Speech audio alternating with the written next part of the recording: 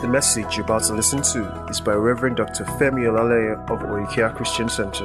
Remain blessed as you listen. Okay, are you ready for the word? Genesis chapter number 1. When people say the Bible is an outdated book, I know they don't know the author. The Bible is the most beautiful book ever written. It is the most intelligent book ever crafted. It is the most intentional book ever written. It is not mystical. Glory to God. It is only mysterious to those who don't have the Spirit and those who have no anointed teaching. Genesis chapter 1. I'm going to be showing you. We're talking about ablaze. Now we'll be focusing on the Spirit. Last 2 Sundays. Now I want to talk about the Spirit emphasis on the gospel. All right. Focusing on the gospel in Genesis.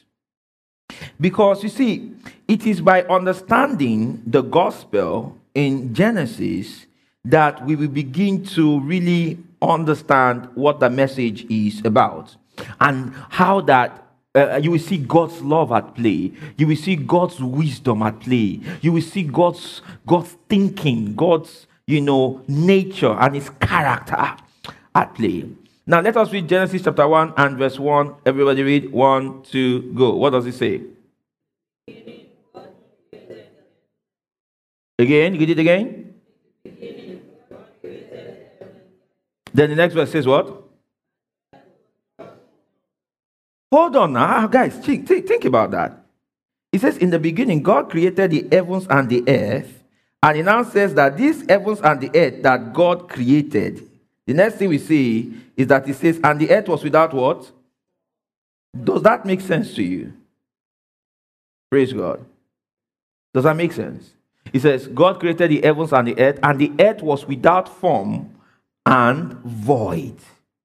How can God create the heavens? If He was talking about heaven and the earth, how can you say heaven and the earth? Then the next thing He says is, and the earth was without form and void. Now, there are some theologians that have speculated, and I've come up with some theories, and they said that, something happened between Genesis 1:1 and Genesis 1:2. How many of you have heard that teaching? All right, then especially if that teaching was made popular by a brilliant theologian called Finis Dix. I don't know if you know the Dix Bible. Dix Bible, yeah. All right, Finis Dix. I grew up on Finis Dix, the Dix Bible. I think I have had 3, which I have devoured, and all the pages are falling off. Praise God. And my present one cannot be seen in public. Praise God. All right, but I don't want to buy a 4th one because I know the destination of where to end up in. But let us now look at it. It says, in the beginning, God created the heavens and the earth. Then the next thing He says what? And the earth was without what? The earth was without form and void. Now, what does that mean? The earth was without form and void. Now, when He says heaven and the earth, what's He referring to? Is He referring to the physical teratoma, that's the matter of the earth? Is He referring to, what is He referring to, heaven and earth? What does that mean? Then when He says the earth was without form and void, what does that mean? So let us do a little bit of Bible study. Are you ready? All right. Now let's look at a little bit of Bible study. Now where I want us to start looking at, all right. Now when He says in the beginning, the word beginning there is the Greek word, the Hebrew word reshit, and reshit means at the start. Okay? At the start, or at the beginning of something new. That's what Reshit means. Something started anew. That's what it means. So it says, in the beginning, God created the heaven and the earth. Now, verse 2 now says, and the earth was without form and void. Then He says, and darkness was upon the face of the deep. Now, those words, the words without form and void needs to be studied because we need to understand what is meant by without form. What does that mean? Okay? All right. What does that mean? Now, the Hebrew word without form is tohu. That's Tohu. Okay? Tohu. Now, what does tohu mean? Because when you say without form, it's not rich enough. It doesn't make enough sense. What does without form mean? What does that mean? All right. So if we're going to study every place in Scripture where the word tohu is used, you will now get a better understanding of what without form means. Do you understand what I'm saying? Let's now look at that quickly. All right? That word tohu, without form. It is found in Deuteronomy chapter 32, verse 10. Turn there. Tohu. Without form. Remember, we want to answer what without form means. Deuteronomy 32 and verse 10. Look at what it says. It says, he found him in a desert land and in the, are you there? And in the what? In the waste, howling wilderness. That word waste is the Hebrew tohu. So it means another word for tohu is what? Waste. Waste. Praise God. 1 Samuel chapter 12 verse 21. Turn in there. 1 Samuel chapter 12 and 21. Look at what it says. It says, and turn ye not aside, for then should you go after what? Vain things, which cannot profit nor deliver, for they are what? Vain. Vain is also tohu. Now, what does vain mean? Something that is what? Empty. Correct? Correct? So that means when he says, and the earth was without form, it means the earth was what? Waste. Right? Right? All right. Then the earth was what? Vain. Praise God. Come on, are you following? The earth was what? Waste. The earth was what? Vain. Now, you see, the Bible has literal expressions, and the Bible also has figurative expressions. Now, you cannot understand what is meant if you take what is figurative literally. And if you take what is literal as what? Figurative. So, for example, there are a lot of folks in trying to argue creation. How many of you have noticed that there's this battle between folks saying, between creationism and evolution, right? Where people are arguing that God created the world in what?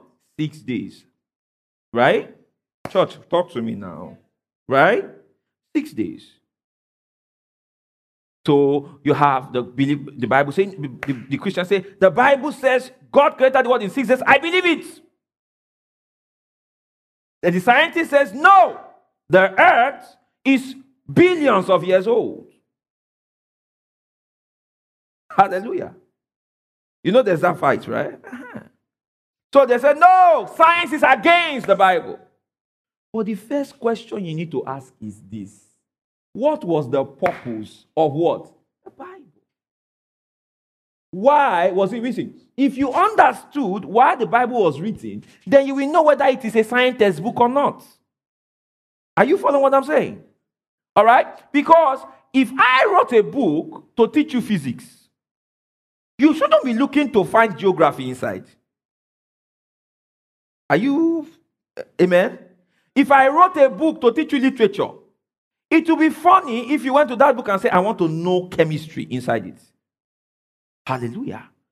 If I mentioned certain things that were consistent with chemistry in the literature textbook, does that mean that the literature textbook was written for the purpose of studying chemistry? No. Praise God. Praise God.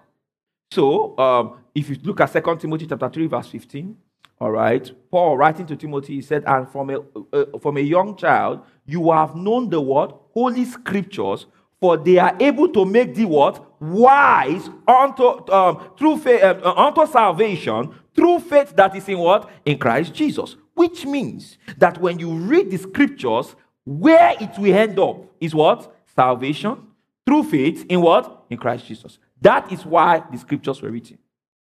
So if the goal of the purpose of the Scriptures is to bring men to salvation through faith that is in Christ Jesus, it means I will see three things when I read the Bible. I will see salvation, number one, glory to God, through faith, number two, and where? In what? Christ Jesus. So salvation found where? In Christ Jesus, and faith in who? In Christ Jesus. That's what I'm going to find when I read the Bible. So if salvation through faith in Christ Jesus is the purpose of scriptures, then it would mean that when Moses wrote in Genesis, Moses was trying to bring us into that place of salvation through faith in what? In Christ. Are you following what I'm saying so far? Come on, are you following what I'm saying so far? All right. Now you're going to see Genesis 1 better now without the veil on your eyes. Glory to God. Now let's continue. Where did we stop? When we said tohu is vain, right? Vain, right? So let us look at something else. All right. Look at Job chapter 6 and 18. Job 6 and 18. What does it say? The paths of their way are turned aside. They go to what? Nothing. And they what? Perish. That word nothing is what? Is what? Tohu. All right, nothing. And the earth was nothing. Glory to God. Are you following so far? Nothing. And the earth was nothing. You will understand this thing in a moment. The earth was nothing. The earth was waste. Amen. Earth was nothing. The earth was waste. The earth was vain. Vain, all right, is also the same word as vanity. You know, vanity upon vanity, all is vanity. Vanity is used to explain anything that has a fleeting significance, which means its importance and relevance does not pass this earth. Vanity is used in scripture to explain anything that does not have everlasting life. Why does it have everlasting life? All right, it means that if it doesn't have everlasting life, it means it will not what? Live forever. If it does not live forever, it does not have eternal significance. So that is why wealth is called what? Vanity. Because you will not take your wealth with you. Are you following? It does not have eternal what? Significance. Praise God. Praise God. All right, let's continue. Glory to God. Isaiah 24 verse 10.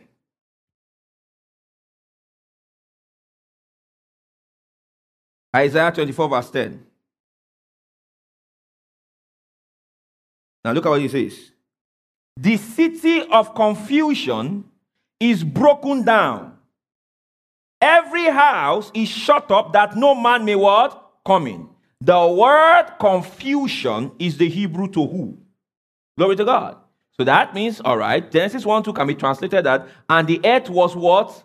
Confusion. There was no order. Glory to God. All right, remember, there was no order. No order. There was confusion. Okay, that is what is being described. Glory to God. Let me show you like two more. You know, I think I've shown you Isaiah 59:4. Then we stop it here.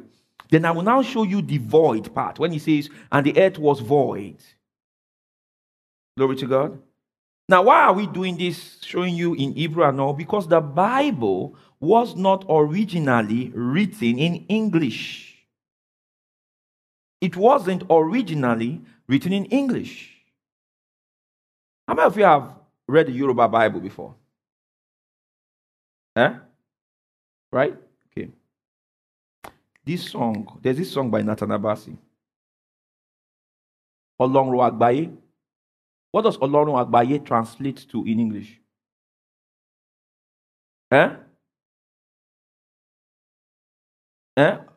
Olorun. Wait now. Chill. Relax. You know, Olorun is from Olu Orun. What does Olu mean? Wait, who are people that understand Ijinle Yoruba in this place? Now, when you hear in Ijinle Yoruba, you know Olu, all right, is usually used in reference to like an idol. You don't know. Wait now, all those gods is adopted. You know, the Yoruba have a pantheon of gods, right? Okay, they have a pantheon of gods, right? Just like the Greek has a pantheon of gods, and the Danes have a pantheon of gods. So you have, who is the most senior god in Yoruba? This thing? Yeah? It's not Eledumare. It's not Eledumare. Now. It's not Shango. Come on, now, what I say. So the Danish Odin. Odin, you know Odin? Is our Eledumare. All right? So they have all of that. So when we are saying Eledumare or Eledua, Eledua is Benin. Right? Then we translate it to God. Are you following? In the original, when the person is looking at what the original is, it will not, they can translate it and it's not God. I don't know if you understand that. Are you seeing that? So that is why whenever you are doing Bible study, it's important to go and study the originals and find out in those people's dialect, what does that word mean? Are you getting it? Because if not, what will happen is that you will take the modern use of that word and miss a lot. Praise God. Praise God. I don't know whether you understood what I just explained. I mean, if you understand what I just explained. So now, it now says here, Isaiah 59, look at Isaiah 59 verse 4.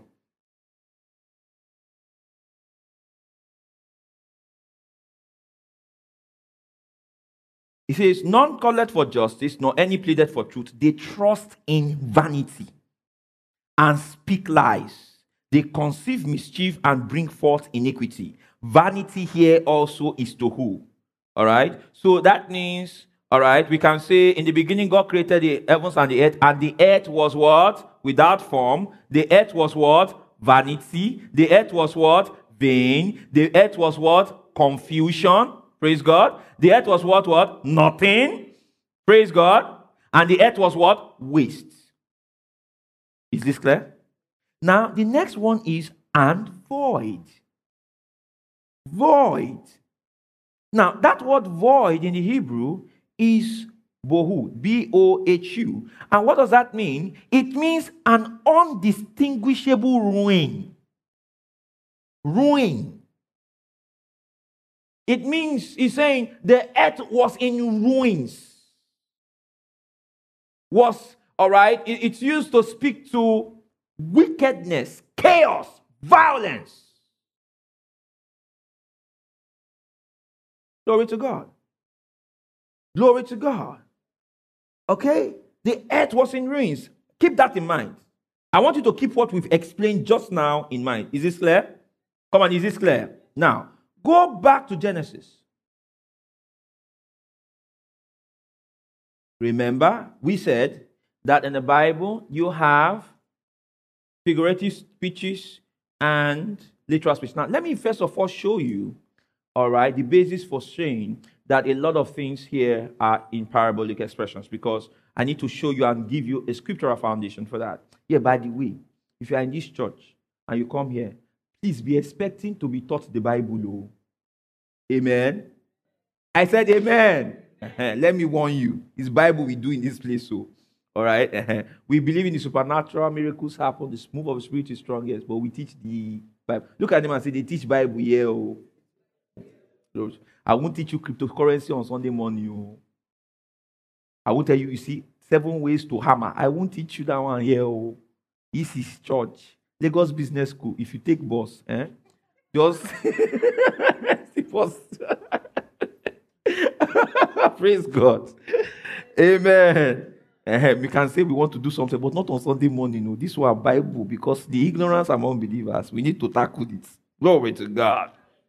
Now go back to Genesis 1. Pay attention. So I wanted to show you the basis for parables. Look at what Jesus said. Matthew.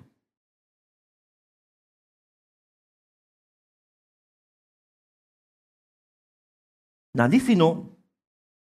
Listen. Who is the Word of God? Who is the Word of God? Jesus is the Word of God. So if Jesus is the Word of God, meaning is the explanation of God, it would mean the inspiration for scriptures is who? Is who? John 5:39. Search the scriptures, for in them ye believe ye have what? Eternal life, and they are they that testify of me. So the scriptures testify of who? Jesus. Hebrews 10:7. Lo, I come. In the volume of the book, it is written of me. Hallelujah. I come to do that. So that means the volumes there, the word volume, that's why it says in the volume of the book, because there are 39 volumes in the Old Testament. All right, the volumes there is speaking of the individual books of the writers. Are you following? Are you following? So you're talking about the volumes of the book. That is talking of the entire scriptures. It is written of me. I come to do thy will, O God. Glory to God. St. Luke's Gospel 24 and verse 27. It said, beginning at Moses and in all the prophets, he expounded unto them the things concerning what? Himself. Are you seeing that? Are you seeing that? Are you seeing that? So the scriptures are Christocentric. They are Christ-centered. Is this clear? I said, is this clear? I said, is this clear? All right, now, so if the scriptures are Christ-centered and Jesus is the inspiration of the scriptures, it will mean that if you want to understand the tone and the style of writing of this Old Testament scriptures, we must pay attention to the manner of speech of Jesus in the Gospels. How did he talk? What language did he use? Because the audience in the Gospels and the audience in the Old Testament, they are the same.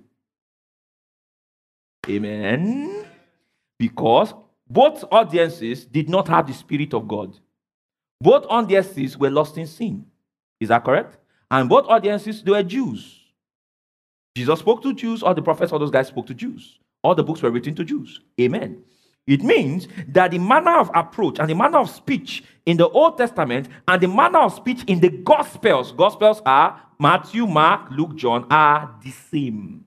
Now look at how Jesus spoke in the Gospels. It will give us an inclination of how he spoke in the Old Testament. Are you with me so far?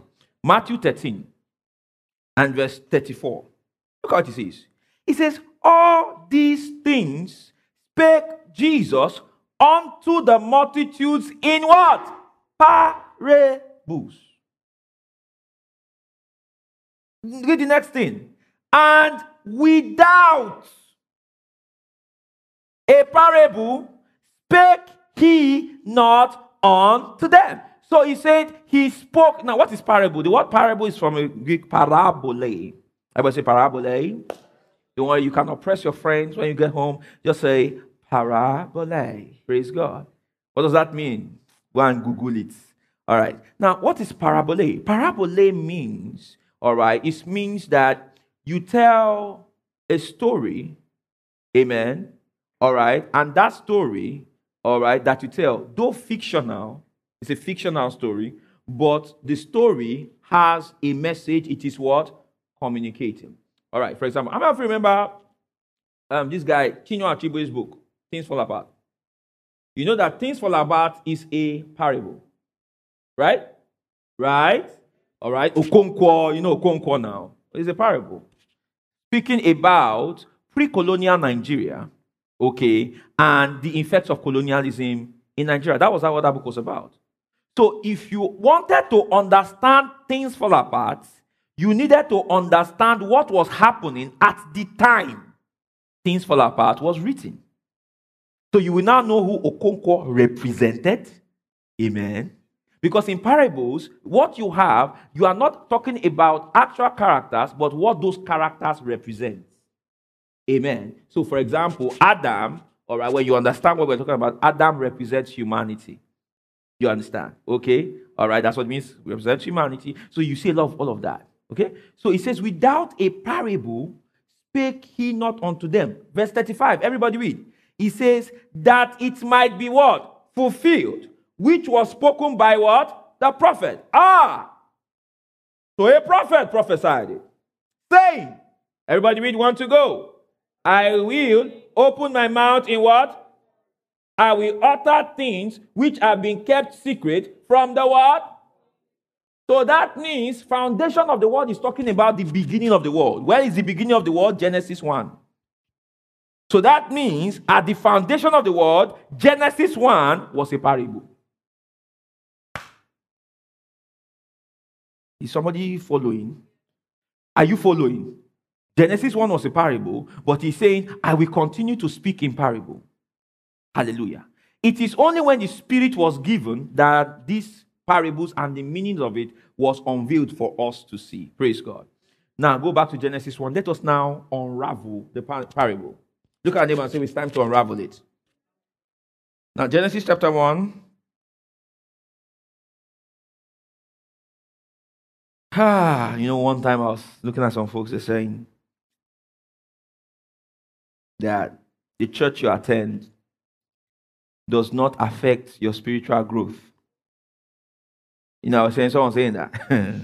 They said, no, spiritual growth is by yourself. You are the one that will decide by yourself to grow.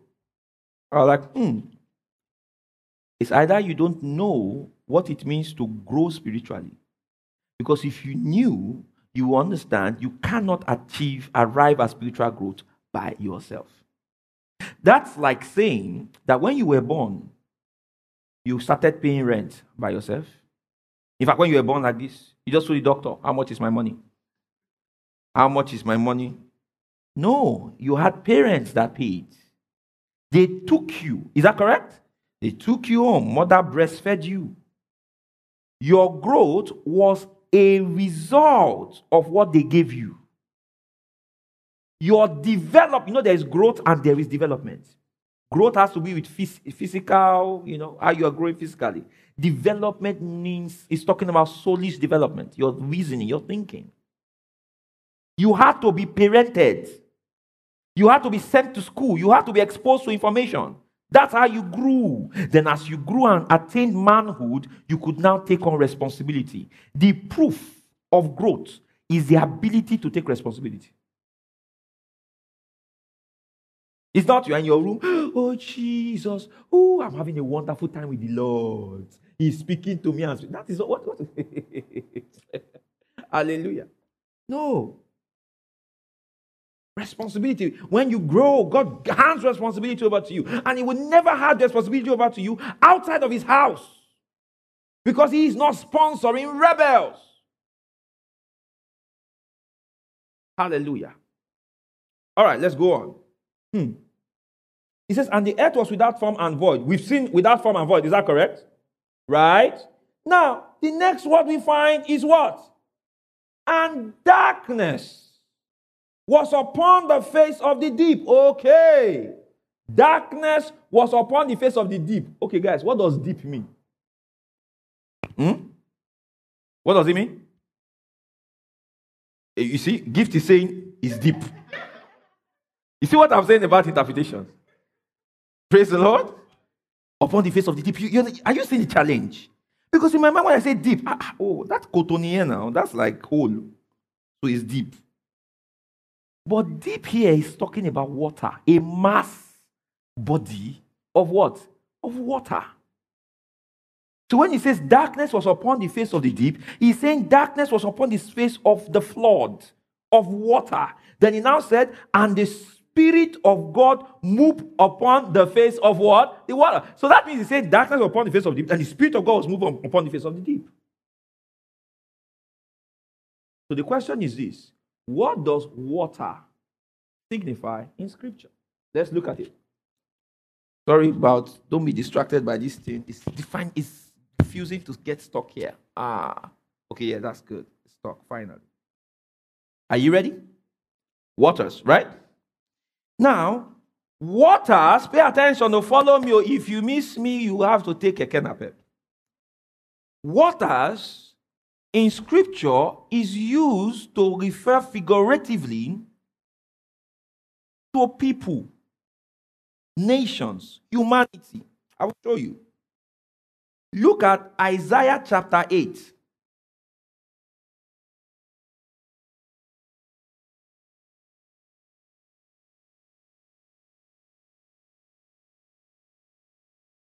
Gbé mi sókè, gbé mi dìde, fà mí lọ́wọ́ sókè, kí n ga jù ayé lọ.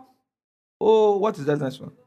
Ògo ayé mi, jẹ́ kó yọ jáde, Olúwa, fà mí lọ́wọ́ sókè. Máa jẹ́ kó pẹ́, Olúwa gbé mi sókè, gbé mi dìde. Oh my God. That song should not be sung by a believer. Because you are asking for God to raise you from the dead again. Glory to God. But you are risen, you are seated with Christ. Far above what? Principalities and power. So that means he has made us okay. And he has made us the day. Glory to God.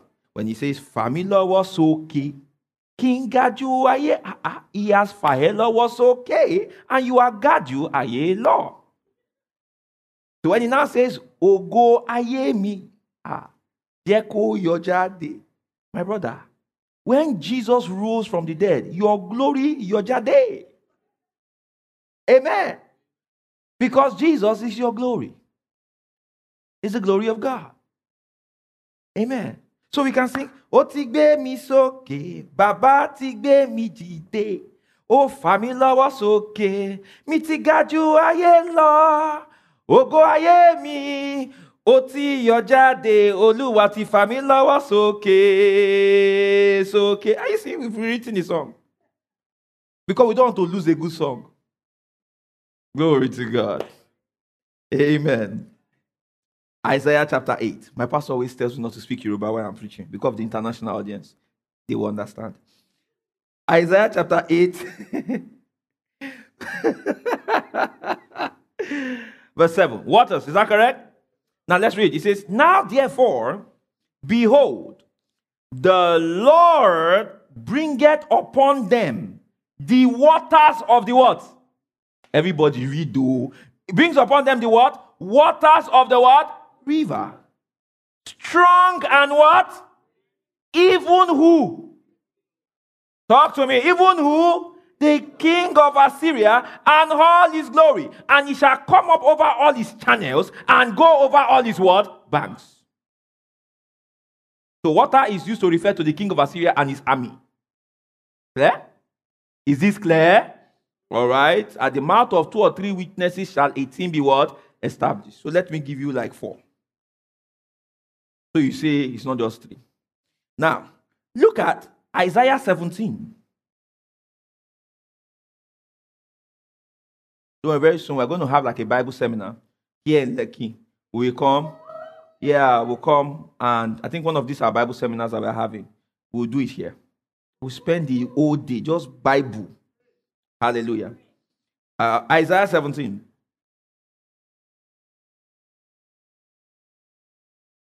Amen. Look at verse 12. Hey.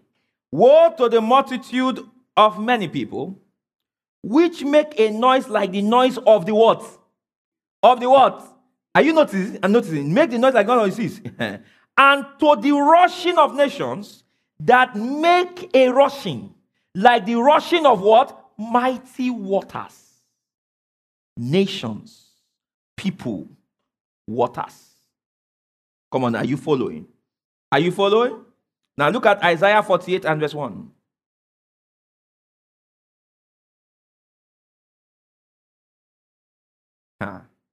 Hear ye this, O house of Jacob, or Jacob, which are called by the name of Israel, and are come forth out of the what? Waters of what? Judah. Which swear by the name of the Lord and make mention of the God of Israel, but not in truth nor in righteousness. So the waters of Judah are the people of Judah. Are you following that? All right? People of Judah. House of Jacob. So when you hear house of Jacob, it's not talking about a house, then the banner is Jacob. No. Praise God. House of Israel is not a mansion and Israel is branded on it. No. House of Israel is people. Waters. People. Is this clear? How many witnesses have I given you? I've given you 3. Jeremiah 46 verse 7.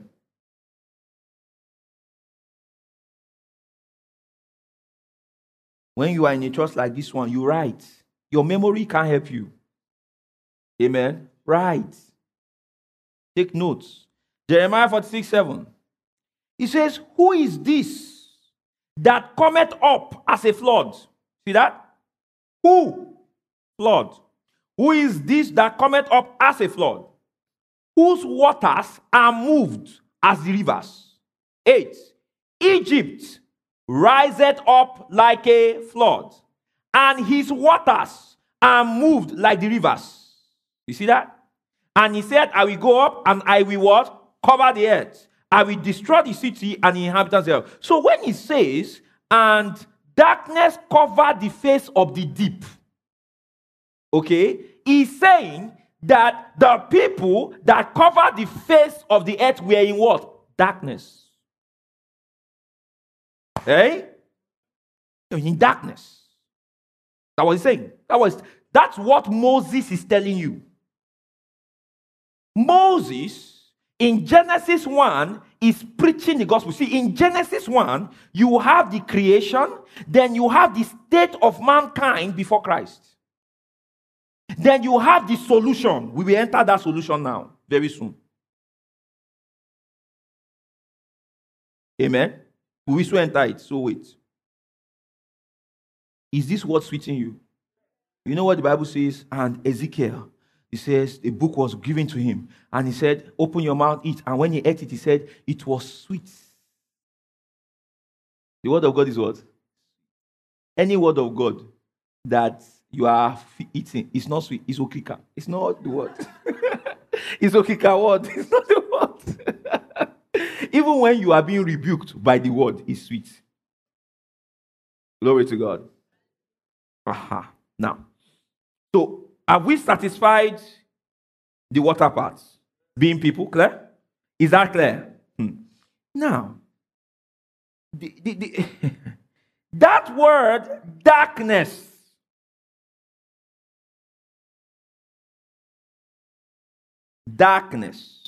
look at it. And the earth was without form and void, and darkness was upon the face of the deep. So that we said the deep is people, right? So that means darkness was what? Over the people, or people were in darkness. So the question is, what is darkness? Does it mean just dark?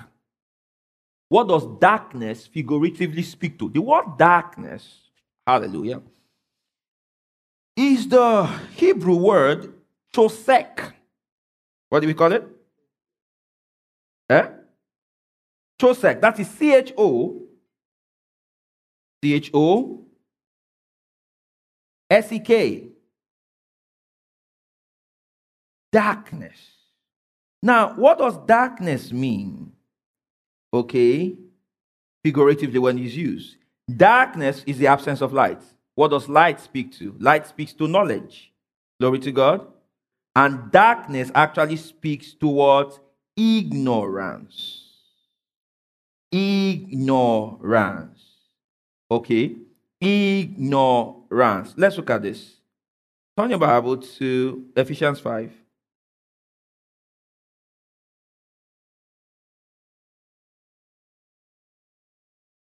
It says, be not ye therefore partakers with them. Okay? For you were sometimes darkness, but now are ye light in the Lord. Walk as children of the light. For the fruit of the Spirit is in all goodness and righteousness and truth, proving what is what? Acceptable unto the Lord. Glory to God. So now, it says we were sometimes darkness. How did we come out of darkness? We came out of darkness via the knowledge of the gospel. Is that correct? So that means our way out of ignorance was through what? The word. That was through what? Knowledge. Is this clear? So when he says darkness was upon the face of the deep, what he's saying is that the people being described there were ignorant of the truth. They were ignorant of the light. Is that clear? Is that clear? So what was now the next thing that you now find in Genesis 1 verse 4? And God what? And God what? And God what said? What did he say? Let there be what? Light. So now the question is this. This light that God said, let there be light. What does it mean? What does it mean? Because we know that he was not referring to the sun, the moon, and the stars. How do we know this? Well, because in Genesis 1, the sun, moon, and the stars were created later. Is that clear? Let's go back there. So you see Genesis 1.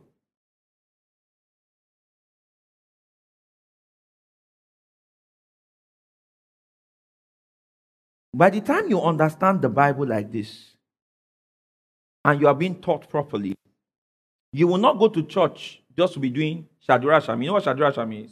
You, amen. You will rise, amen. You understand? Some people that's no. You would have some wisdom, clarity, and light in you. Glory to God. I said, glory to God. Now it says, and God said, let there be what?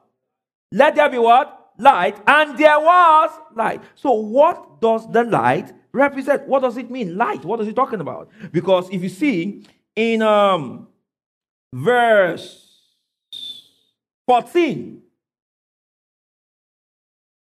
it says, and God said, let there be lights in the firmament of heaven to divide the day from the night, and let there be for signs and for seasons and for days and years, and let there be for lights in the firmament of the heaven to give light on the earth. And it was so. It now says, and God made what? Two great lights. The greater light to rule what? The day, and the lesser light to rule what? The night. So this means that the light in Genesis 1 verse 3 is not talking about the sun and the moon. Is this clear? Come on, is this clear? It's not talking about sun and moon. So what light was it? The answer is found in the book of 2 Corinthians.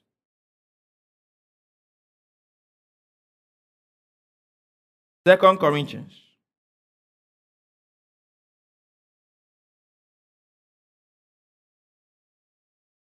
Chapter 4.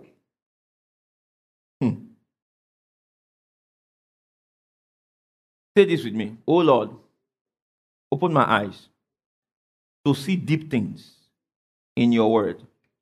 Say it again. Oh Lord, open my eyes to see deep things in your word.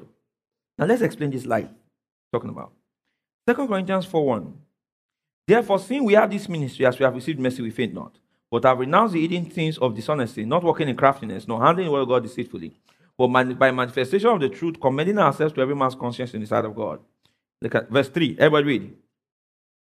Louder, everybody read. It says what?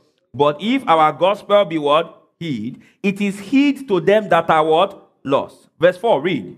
In whom the God of this world hath blinded the minds of them which what? Believe not. Lest the light of the glorious gospel of Christ, who is what? The image of God, should what? Shine unto them. Verse 5. For we preach not ourselves, but Christ Jesus the Lord, and ourselves your servant for Jesus' sake. Now, this is where we're going. Verse 6. Everybody read 1, 2, go. For God, who commanded the light to shine out of darkness. Stop. When did God command the light to shine out of darkness? Genesis. Is that clear? So it was in Genesis God commanded the light to shine out of what? Darkness. Is that correct? Okay, good. It says, for God who commanded the light to shine out of darkness. Notice, he's now showing you figurative and the real meaning. Is this clear? Is this clear? Figurative and what? The real meaning. It says, for God who commanded the light to shine out of darkness had shined where? Where did he shine? Where did he shine? So when he shined on the earth, where did he actually shine? In the hearts of men. He has shined in. So when the Bible says, when God said, let there be light, it was because there was darkness on the face of the deep. The face of the deep is humanity. Is that correct? So there was darkness in the hearts of men. So God said, let there be light, and shined in the hearts of men. There?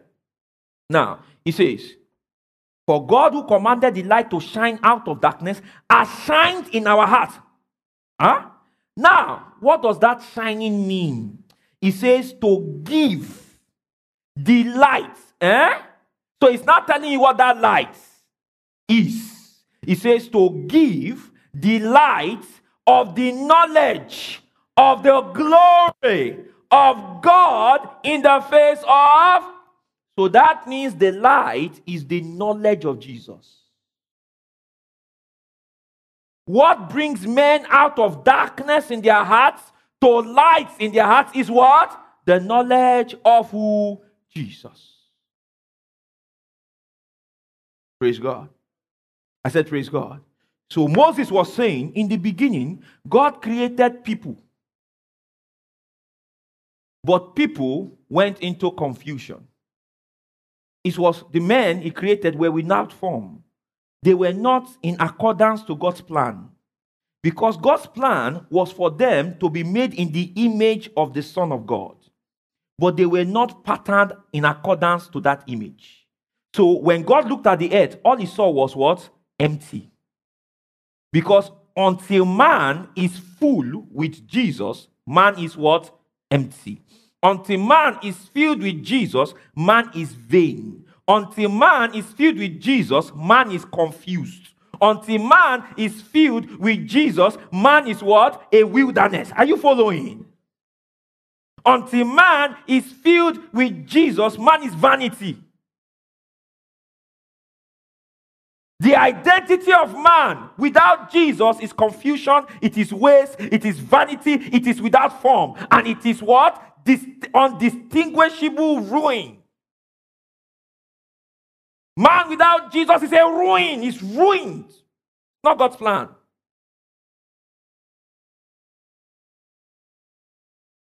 So God said, let there be the light of the gospel. And the Bible says, and there was light. Where did that light appear? In our hearts. But in 2 Corinthians 4:4, he said, if our gospel be hid, what is he saying? He's saying the light of the gospel is shining. Hallelujah. Amen. Which is the knowledge of Jesus is being blasted across the earth. But if any man still is in darkness, he is in darkness. Why? The God of this world has done what? Blinded his eyes. Praise God. Now, because of time, praise God, and I know when things are sweet, we should do some moderation so that, diabetes will not set in. You can, I'm joking. Praise God. So, the light of the gospel. So, Lord, should we say that one? Let's read this one.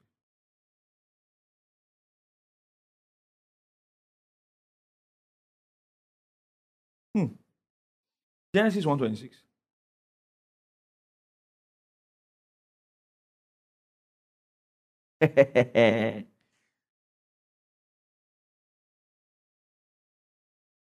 How many of you want me to teach you how I study the Bible? As in how to study the Bible. How many want teach? It's easy, it's not hard. If you understand the methodology, you will get it. It's not hard. It's easy. But you just have to be hard work. You can't be lazy. Because it will take time. Hallelujah. You can't just read the Bible and just read it. You just read it. Listen, you can confidently preach nonsense. Confidently and boldly. For example, I've heard many people say this thing. The law came by Moses. Grace and truth came by what? Jesus Christ. So someone says, oh, the problem in the church today is that we have taught grace, but we've forgotten the other part, the truth. And everybody in the hall will say, So you have to focus on hyper grace. We have forgotten the truth. Hey, Egbeni, listen. That scripture in the originals, in the Greek, when it says, for the law came by Moses, but grace and truth by Jesus. In that construction, what he's saying is that grace is the truth. Hold on. Because the law is a shadow. What is shadow? A shadow is what a person gives off. If I stood in the light, are you following? My shadow will be cast because I'm a person. Is that correct? So the law is that shadow. The true substance is the person casting off that shadow. So if you pay attention to the shadow and you read the shadow, you cannot live in the shadow. You must ask, who is giving off the shadow? Come on now. If you were in a room and you saw a person's shadow coming, and you saw that shadow, their shadow approaching, are you going to be looking at the shadow? You will be looking for the person that is giving up that shadow. Is that correct? Yes. So that is why the Greek word for truth is aletheia. Aletheia means reality. The law is not reality. The law is the shadow of the reality. So when you read the law, it should lead you to the reality. Glory to God. That reality is called substance. So when he says the law came by Moses, grace, that is charis, kai, aletheia, he's saying that the law came by Moses, but grace, even the truth, grace that is the truth, came by Jesus. So he's not separating grace from truth. Hallelujah. Do you understand? Do you understand? So if you don't study, you will be sharing. You see, what blesses people is a function of the knowledge of the people listening. You can be talking rubbish and people, oh, glory, oh, wow, I've never seen it like that. I understand. Doesn't mean it's correct. Praise the Lord. Lift up your hands and say, I desire precision. I desire accuracy in the presentation of the word and in my understanding of the word. Where did I say Shiton? There's no time to share this thing. My time is up. My time is up. Can I have like 5 minutes? No, if it's not... Can I have that? No, sir, I don't want to. I don't have... Okay. All right, let's go back. Genesis 1:26.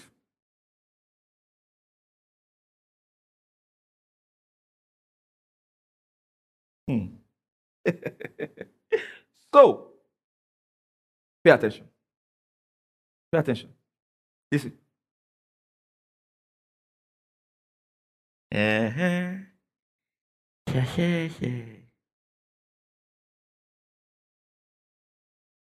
Everybody look at verse 28.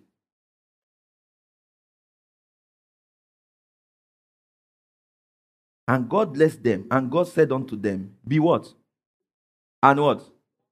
And what? Hold on. When you tell somebody to replenish the earth, what are you saying? When I say replenish, doesn't it imply something was there before? Right? Right? So when he says replenish, it means God is replacing something. Huh? Is what? Now, who is he replacing? Genesis 1:2. Remember, he talked about humanity that was in what? Darkness, that was without form, and what? Void. Then he now comes and says, and God said, let there be what? Light. Then he goes talking about other creations. Then now comes to man. Man. Remember, 1:2 was talking about humanity, man. Then 1:26 is now talking about replenishing. So, the second creation of men is to replace the first group of men who were what? Confused. Without light, without form, and what? Void. So God now said, let us make man in our own, because the one of verse 2 were not made in his image.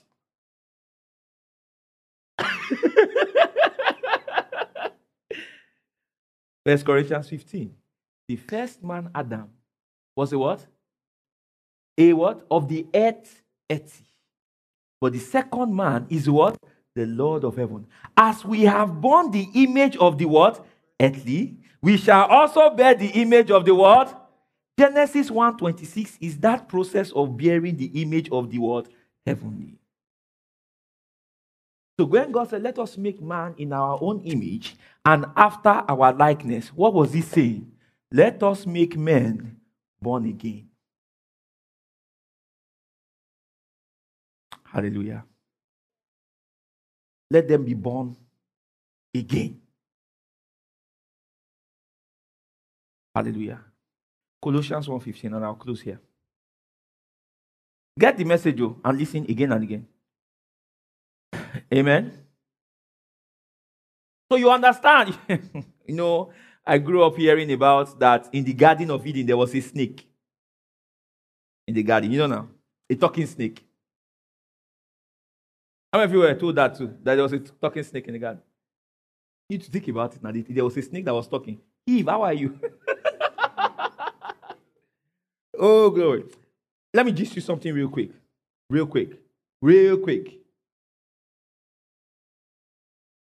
You understand parables now, right? Right? So it means that the Exodus story is a parable. A parable of what? Redemption.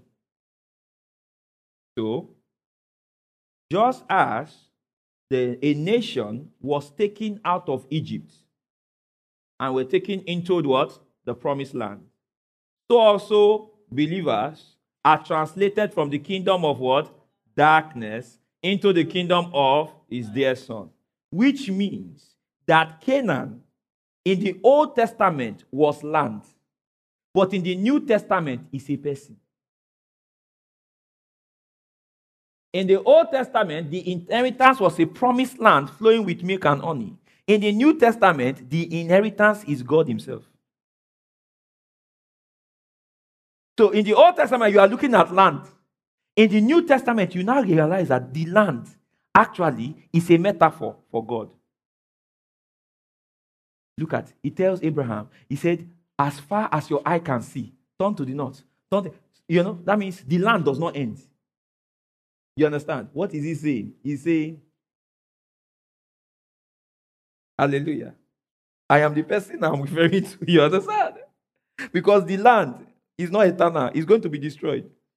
But God, in communicating to Abraham, is trying to tell him that, listen, by faith, you will inherit me. Glory to God. God is your inheritance. Okay. To end this, look at Galatians 3. Galatians 3:13. Is anyone getting blessed?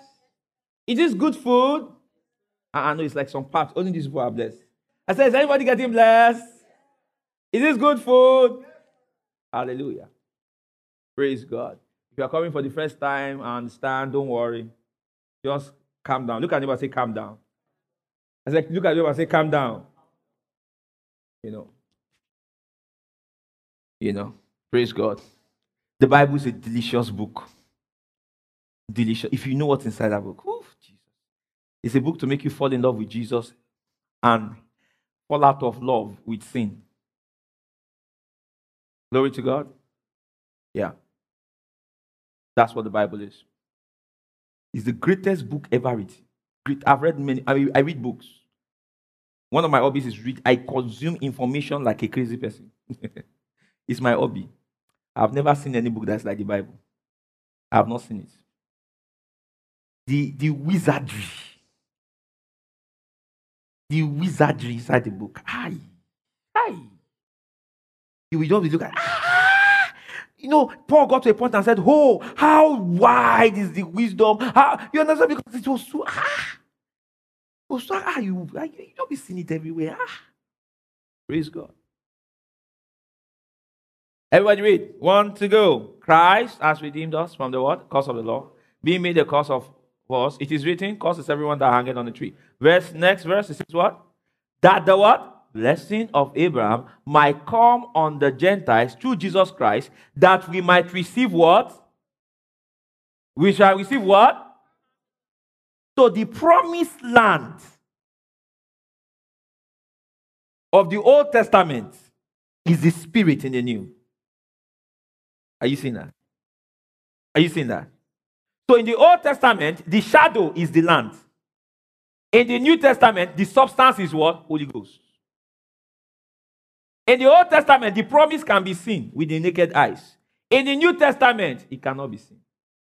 This was why, when Moses was talking to the children of Israel. He said, remember, I did not show you, when I appeared to you, you didn't see the image of a fish. You didn't see the image of an animal. You didn't see any physical thing. Do not make any image representative of who? Of me. Why is he telling them that? He's telling them that because the image of God cannot be seen. The image of God is the spirit of what? Of Christ. The image of God is the inheritance. So, when you believe in Christ Jesus, you have arrived at your promised land. Where's your promised land? In Christ. How do you get in Christ? By the Holy Spirit. Say out loud, the Holy Ghost is my inheritance. Say, the Holy Ghost is my possession. Louder, the Holy Ghost is my inheritance. So that's too low. The Holy Ghost is my inheritance. The Holy Ghost is my possession. I have been sealed with the Holy Spirit. You have just listened to a message by Reverend Dr. Femi Olaleye of Oikea Christian Center. For other messages, visit our website at www.oikeacc.org. Remain blessed.